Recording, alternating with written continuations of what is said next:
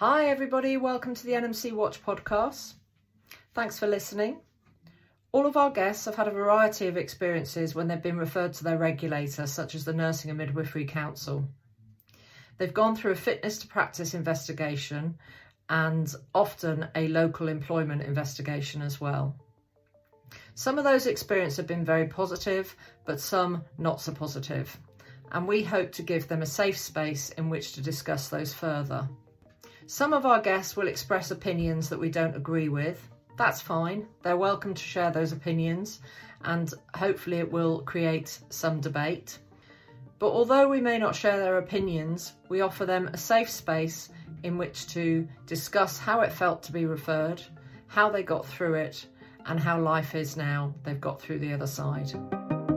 Hi everybody, so we're joined today by Ian Hines. Ian has a background of over 40 years international investigative experience. Ian is a world-leading expert and an award-winning practitioner of investigation, particularly the science of investigative interviewing.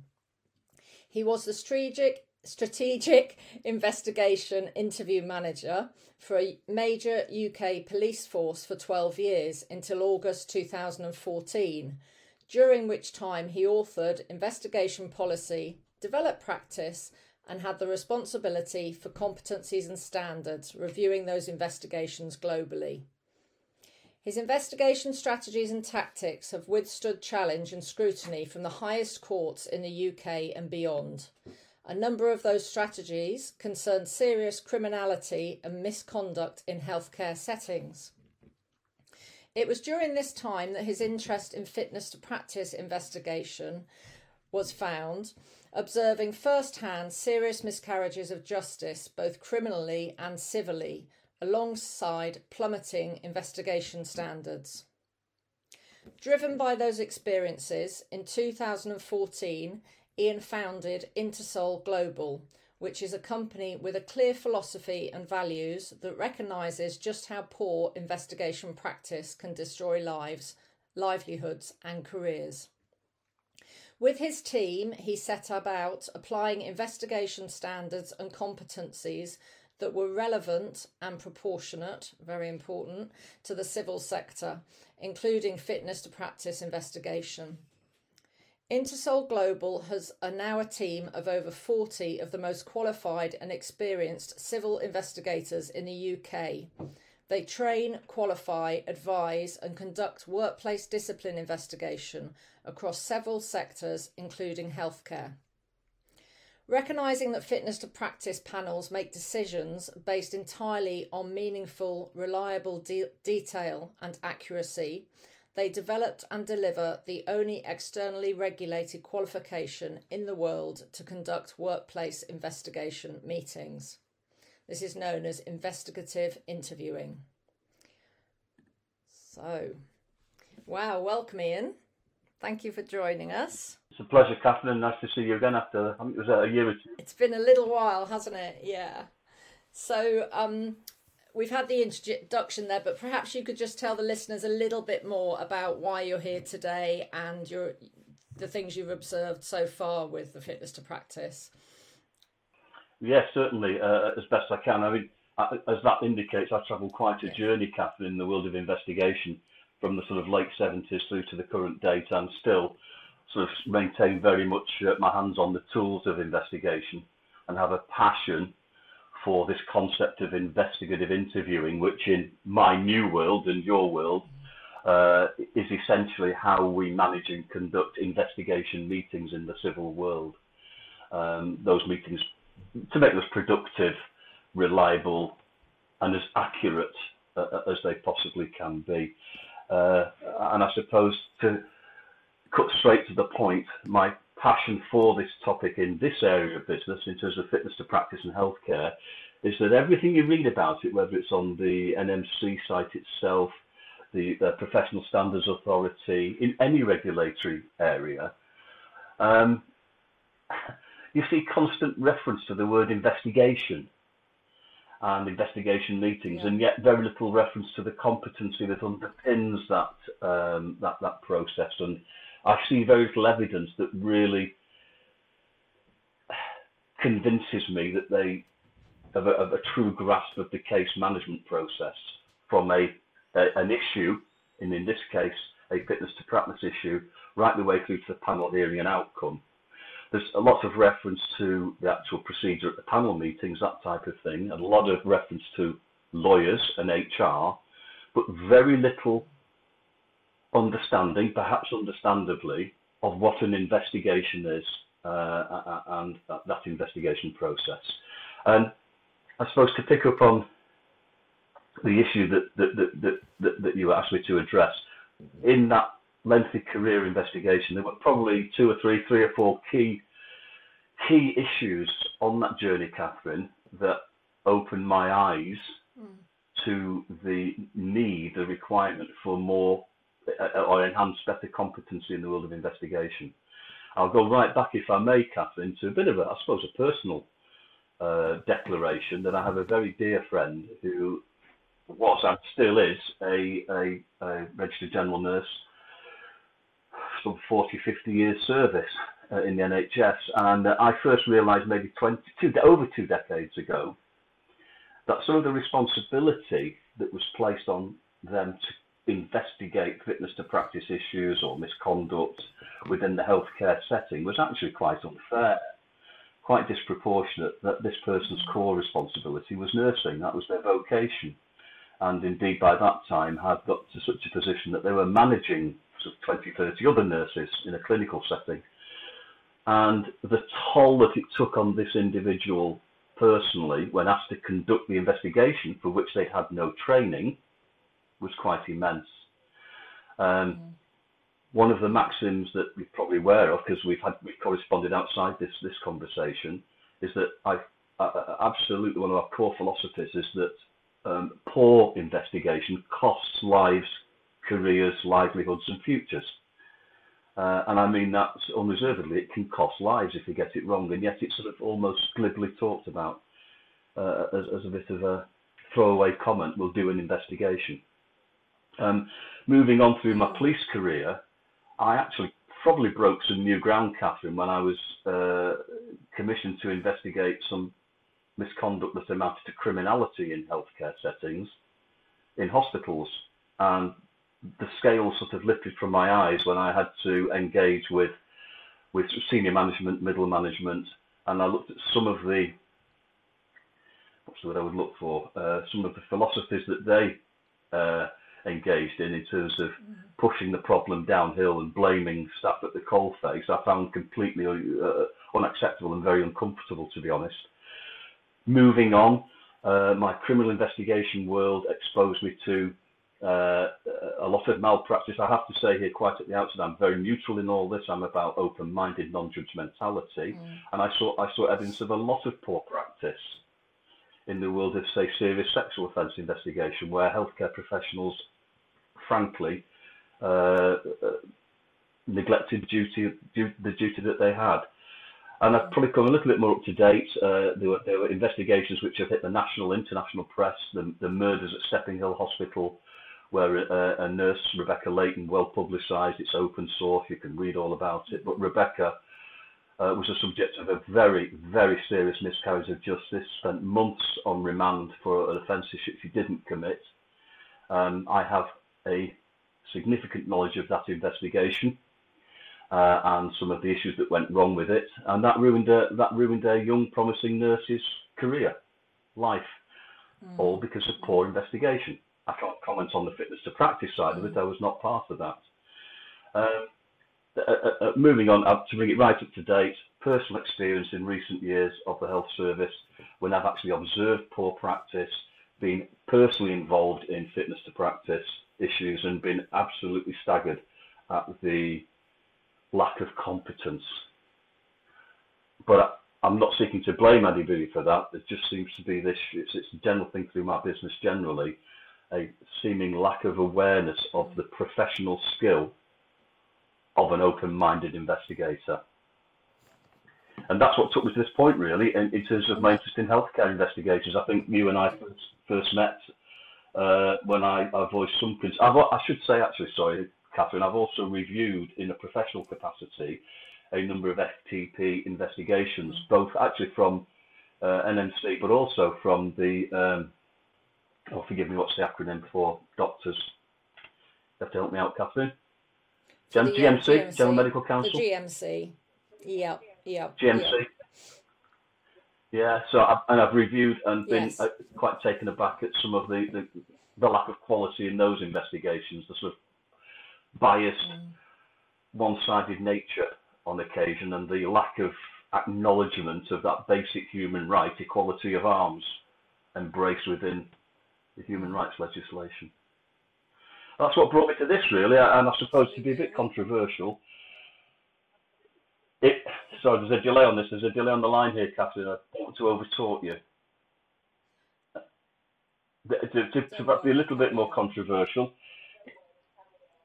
in recent years, putting my commercial head on, somewhat naively, for someone who spent 40 years in policing, I thought there would be an appetite within healthcare from the official side and the staff side to embrace investigation standards. And I was frankly quite shocked and appalled that that was not the case. There's actually, I would have to say, some proactive resistance to improvement of those standards. We can only speculate and hypothesize why that might be, of course. Thank you. The biggest problem that our members of our group have is that a lot of the investigation has happened at their local employment level before they've reached the fitness to practice, and obviously then the fitness to practice case is based on that investigation. What can the nurses and midwives do about that? Because obviously that's already, it's done, it's dusted almost. What can they do to try and balance things out better? Oh, wow. I'm not so sure what they can do. There's an awful lot that can be done. How you empower them to do it, Catherine, I'm not so sure. Let's make one thing absolutely clear. I am not from that profession, so I can speak technically about the investigation. From an empathetic point of view, Catherine, if I was to put myself in the registrant's shoes, I would be courteously and politely, because my career might be at stake and my own health, etc., I'd be politely inquiring what qualifications that person had to conduct the investigation that was going to feed into the case management process, potentially through to a panel hearing. And I would be asking those questions with the greatest of courtesy. Please tell me, what qualifies you to conduct this investigation? What training have you got to ask me questions? What is your knowledge of trauma-informed investigation? Have you any knowledge of the impact of your questioning style? I'm being a little bit pedantic here, I know, but this is the sort of mindset I would be in if I was a registrant, because my whole career would be at stake. I say this knowing that they have none. So I'm completing a bit of a circle here, Catherine, that I'm well aware they have none, little if any training. There is a huge assumption in the workplace that HR and lawyers are investigators. I passionately would emphasize that they are not investigators. It is the investigation that feeds into the decision making. Can I just pick you up on that? Because obviously with the fitness to practice process, it is fundamentally the legal teams that are driving that investigation. So why do you feel that's perhaps not the best way of moving forward? Sorry to put you on the spot. No, that's fine, put me on the spot. The responsibility, there's a new concept in the world, it's called the investigative lawyer or investigation lawyer. And I would ask you, Catherine, to perhaps just look back at the roots of what a lawyer is. And a lawyer there quite properly is there to advocate, to represent, to properly represent the best interests of the client, the person who's paying the wages, as it were. And just as I absolutely respect the skills and competencies of a lawyer, I would, from a slightly controversial point of view, perhaps suggest that that's not reciprocated. In many cases, there are many lawyers who do. We work with many. But the lawyer is part of a process, and, you know, in reality should be making the decisions based on what they are fed by the investigator. So you have to look back at the root cause of the quality or otherwise and the reliability of that information. I'd actually perhaps suggest, from my small knowledge, and I bow to your better knowledge, that it's not just lawyers. The lawyers might be the driving force behind, but the people who are sort of actually at the coalface in the investigation process at the grassroots level tend to be HR, and increasingly, it's not just in health, this, by the way, Catherine, we're in 7 other sectors, and the allocation of an investigator is almost exclusively based in the civil world on rank, position, management responsibility, not competency to conduct the investigation. Does that make sense, Catherine? That makes perfect sense. I think you've hit the nail on the head with what the common thread of the problem is there. I mean, there's a wider piece of work going on that's been going on for a number of years now, insofar as the reformation of healthcare regulators, and looking at how all the regulators deal with their investigation process and fitness to practice. We're seeing that actually, whilst the people that we support are under the NMC, a lot of the themes are common across GMC, etc., and the other regulators. So if they were to start from scratch, say, again, with how they were tackling these cases, what would they need to have in place from the beginning, do you think? Wow. I've done a little bit of research there, and to be frank, Catherine, I was quite baffled, and I actually was defeated when I tried to establish what the investigation case management process was within the NMC particularly. And I think there are about 7 to 9 different regulatory bodies within healthcare. I suppose that goes from the dentists, physiotherapists, all the way through. But I struggled to see what the case management process was, and I was actually staggered when I can't remember some of the phrases they use, case managers or something, or investigation managers. They're relying on written reports, questionnaires, utterly fallible methods of conducting an investigation, with little of an audit trail as to what's fed into those questionnaires. So looking at, it's hard for me to answer because it's hard to grasp their case management process. The NMC particularly, I think, only refer to case management when it's actually gone to referred to a panel and they're managing the case. The reality, Catherine, is that investigation case management starts much further down the timeline. So one of the most constructive things, I get the impression it's quite adversarial, the regulatory systems. It has its foundations very much from a legal perspective, which is adversarial by its very nature, and understandably so. I see or sense a great imbalance, which goes back to this issue of human rights and sort of equality of arms. I repeatedly see cases where there is a lack of representation, which seems unbalanced if someone's livelihood and indeed life might be at stake due to mental illness, whatever it might be. Some of the tragic stories that you hear. What else? I have to say, some of the language that's used is very legal, jargonistic, allegations, accused parties. To draw a comparison, Catherine, we're heavily engaged in the world of education, higher education particularly, and the semantics there are critical. And you will talk about reporting parties and reported parties. Because if I can get a bit technical in this podcast, that narrative at the outset, if you're not very careful from an investigative mindset, is reinforced by the semantics that are used thereafter.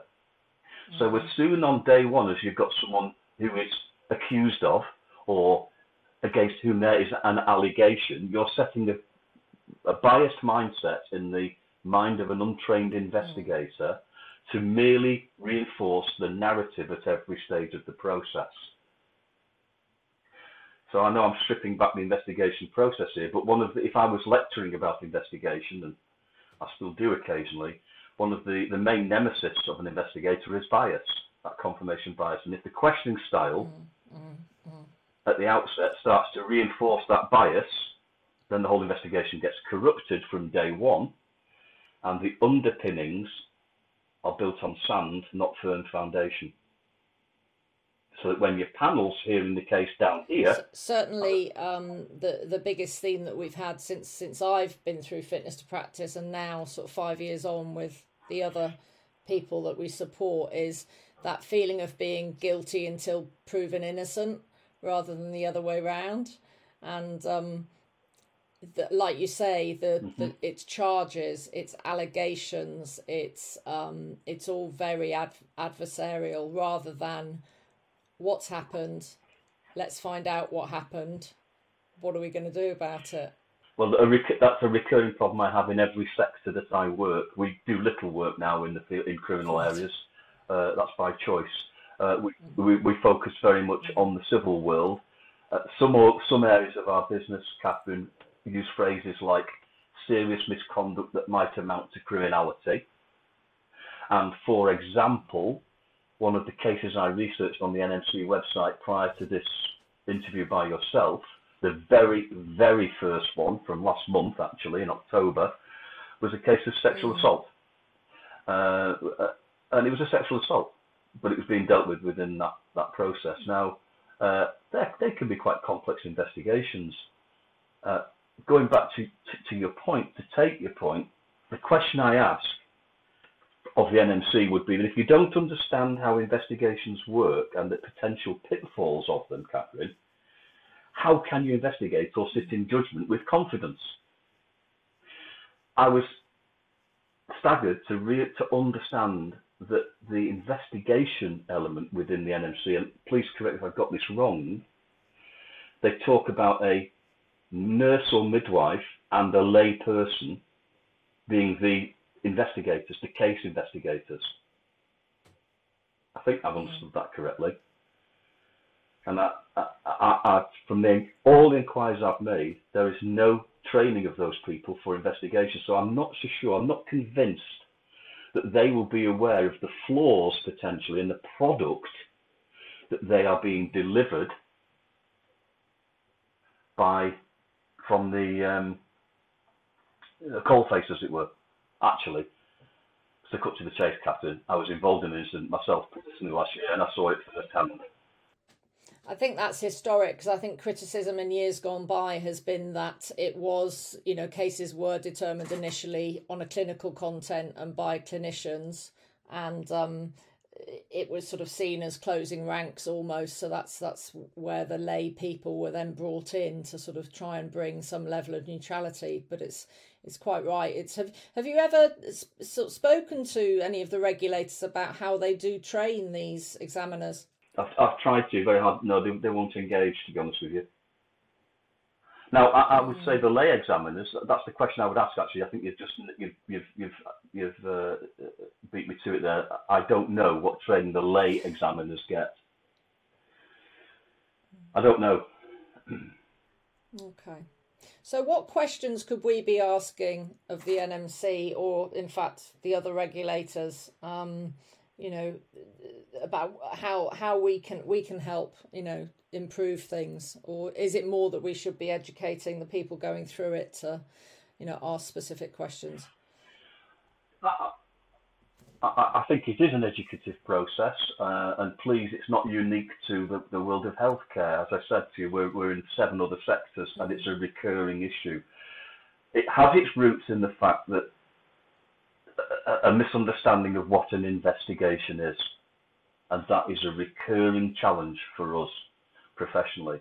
That an investigation is not about, and it goes back to the point you made, there's an allegation, someone is accused of something, so then we have to set about nailing his or her head on. It's not about a head on a stick. It's about open-mindedness, non-judgmentality, and not seeking to confirm a narrative. Let's explore hypotheses scientifically. Let's look at evidence that underpins or undermines. In the world of criminal investigation, the phrases used, Catherine, are inculpates and exculpates. And I'm not so sure how much that's followed in, well, I know in the civil world it's not, and there tends to be a natural fall to, well, let's just only follow the evidence, let's follow the line of inquiry that implicates someone at the expense of those lines of inquiry that doesn't, or exculpates them, to use the words from the criminal world. They equally apply in the civil world. It's not about just looking for evidence that proves the case. And it's quite funny, you look at some of the cases, as I have done, and a lot of them are actually found not proved, and a lot of elements are not proved, which I find quite, it's done on balance of probabilities in the NMC, isn't it? It is. It's quite a yes. low, it's a low threshold, Catherine. And I think, actually, I looked at one case, and I think so 7 or 8 of the issues were found unproven. Now, are the investigators making recommendations? I don't know the process well enough. Are they going to a panel too early? I think a lot of it could probably be resolved much quicker. Some of the cases were 4 years old, Catherine. Yes, well, I don't know if you saw... Some of the cases were 4 years old that I was looking at. I mean, the longevity of all these cases has been under the spotlight for quite a few years now. And it was raised again at the NMC Council meeting this week about their determination to clear the backlog. But we've heard about the backlog since, well, I mean, there's articles out there since as far as 2016. So it's not COVID that's caused it. Certainly may not have helped. It's not, personally, I think it's the nature of how they're being investigated rather than anything else impacting them. I wonder here whether you asked me about what could be done to improve. I only throw this in because it's from my experience in other sectors. Anecdotally, I've not done any empirical work around this, but anecdotally, so many of these cases could be nipped in the bud much earlier in the process by robust management, by skilled management, by and I defer here to you as a professional. But if you take my old profession, or indeed my current position in my own company, we'd nip things in the bud. Hang on, let's look at how we can improve this. Perhaps because there's a better way of doing something. A lot of these issues are going to, not tribunal, but they're going to panels. It seems when they could have been nipped in the bud so much earlier. But that is, is that a managerial weakness? Is that I don't know. I don't know the context well enough professionally from your perspective. So we've heard a lot about mediation. We've heard a lot mediation about mediation. We use mediation a lot more. Exactly. We've heard a lot about just culture, and all of the organisations say that they're trying extremely hard to work within a just culture process, if you like, but yet we're still getting this accusatorial side of things. So to me, that doesn't balance really. I don't know what you've got to say about that. Do you think just culture is really well, seeping... I think I just reiterate what I said before. It does seem very... Well, I don't have any particular knowledge of just culture, if that's an organisation. I know the concept. I've encountered the concept in a wide variety of areas. And I think there are top-down cultural issues without a shadow of a doubt. And I think probably no more so than in the NHS. I've personal experience of... I sort of alluded to it at the outset here about blame, left shouldering blame down the rank structure, as it were, for want of a better description. Culture's no doubt a big issue. I don't know the culture of the NHS or that professional area well enough, if I'm honest, Catherine. It would be perhaps unfair to me to comment. So what I was quite astonished by was that last month, there were 145 cases went to the panels at NMC. I think the month before, 110, 115. If you extrapolate those numbers in an era of healthcare crisis, of massive understaffing, I just found, as a layperson, found those numbers quite incredible. 145 fitness to practice hearings in the month of October. Some of which have been going on 4 or 5 years, with people, I guess, suspended, their registration suspended. It's staggering as a layperson. Absolutely, and the cost of those as well, not just personal cost to those people that are going through them, but the cost that it actually takes to process those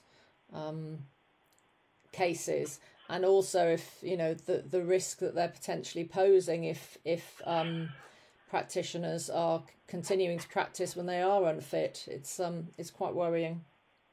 Can I actually, on reflection, I'm picking up on things here, perhaps a little bit delayed, Catherine, but you asked me about culture within the NHS. I wonder if this would be of any interest to you.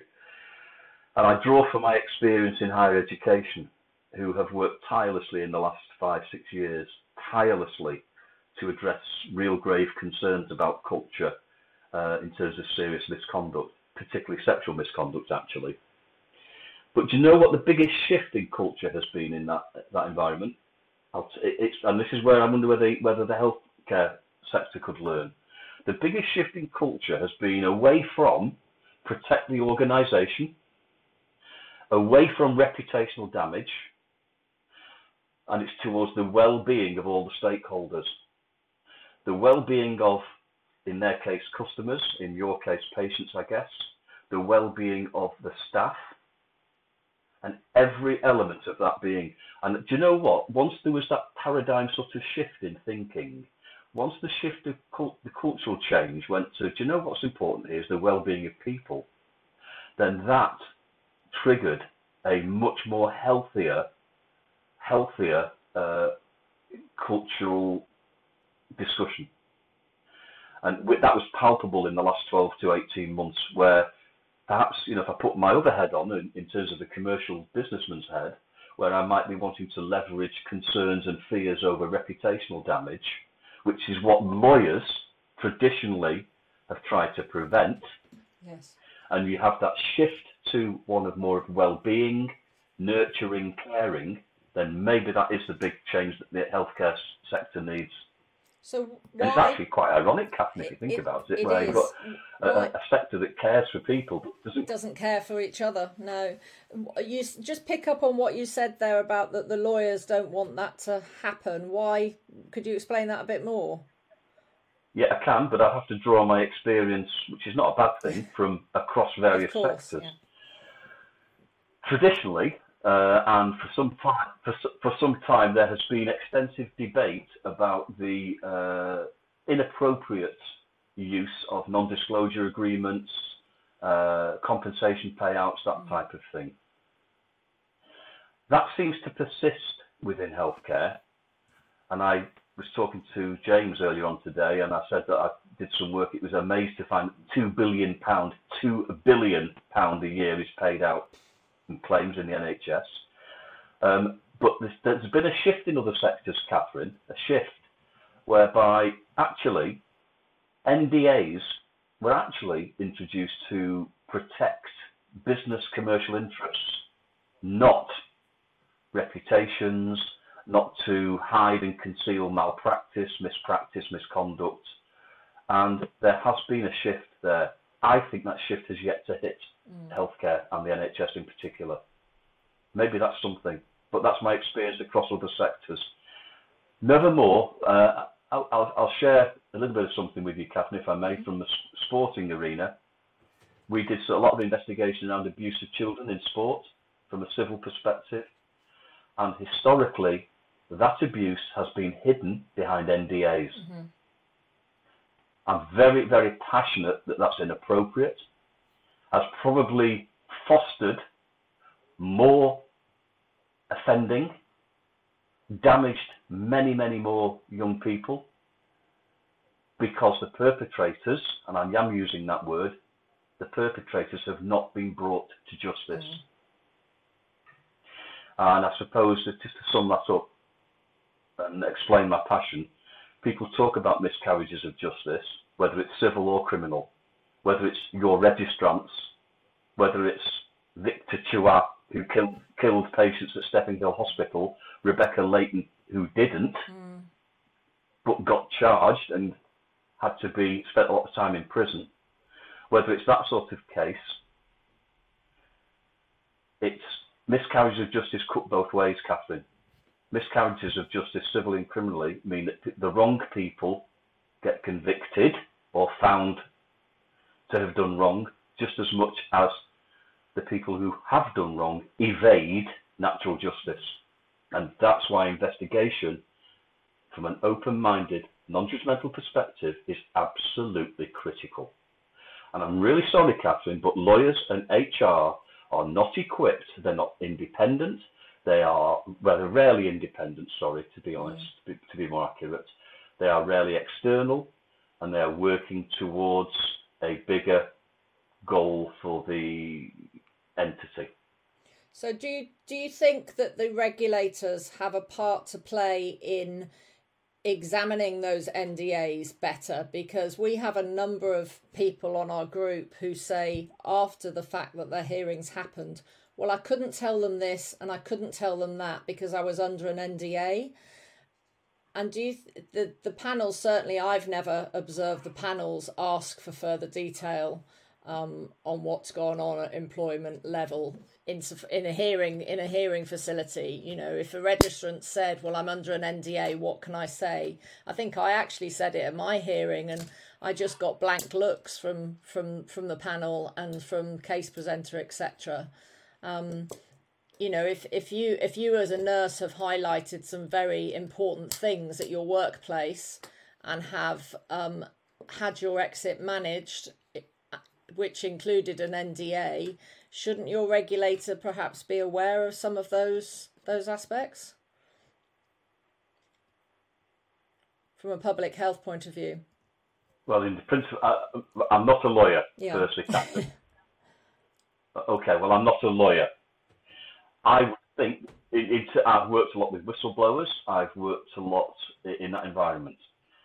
From a natural justice point of view, my suspicion would be that the NDA possibly wouldn't be binding in certain cases. They have been misused and abused. There's no doubt about it. I can't comment on a specific case because I don't know, nor am I legally qualified to do so. But if I was chairing a panel, then I would be saying, hang on, there's an issue of natural justice here, whether it's criminal or civil. What's this NDA all about? I couldn't be making an uninformed decision, Catherine, on someone's future career or livelihood. Yeah. I'd want to know a lot more about it. Again, it's hard for me because I don't know the specifics. I'm sure you'll cut me that slack, Catherine. But on a case-by-case basis, if I was chairing a panel, I want, whether it's in private, whether it's in a voir dire, whether it's in camera, as they call it, I'd want to know exactly the full facts to make an informed decision. Now, maybe there's an issue there about panel training as well, then.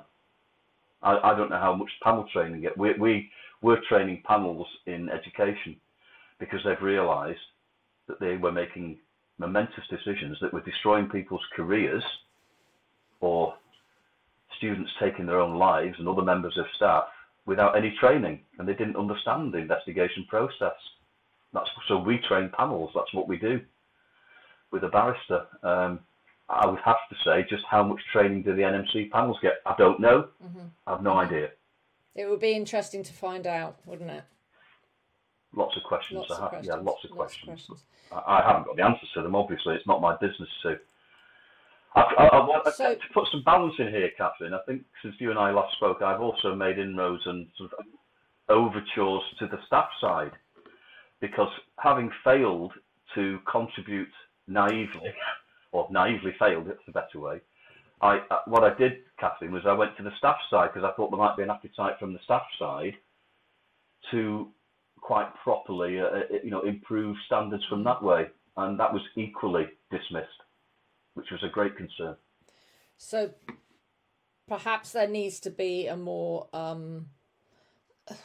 legislative approach, which we all hope from the reform that might happen, actually outlining what are the fundaments of an investigation, what are the core elements of that. I'm probably naive in hoping that might happen. Maybe. most employment tribunals and panels, Catherine, are undone on process. So there's a concept in the world of law called active defence, and active defence is not about testing people's honesty, their honest beliefs in their account. Active defence by lawyers is a legitimate tactic about undermining process.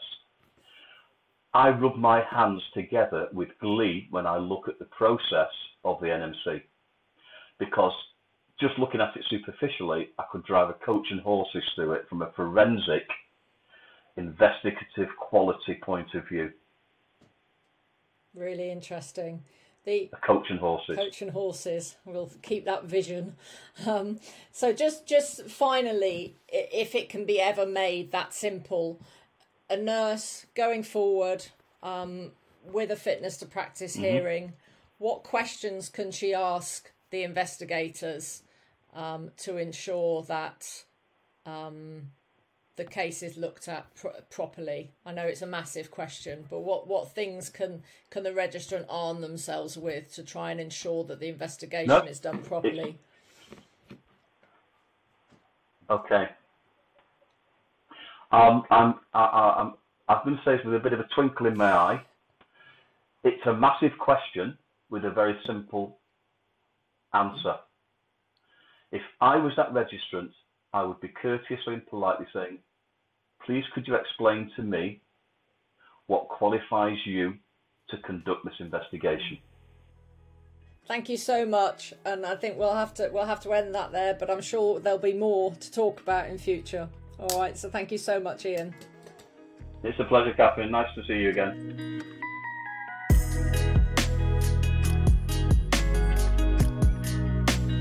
Okay, so we hope you enjoy listening to us, and we'll look forward to hearing your feedback soon. Bye.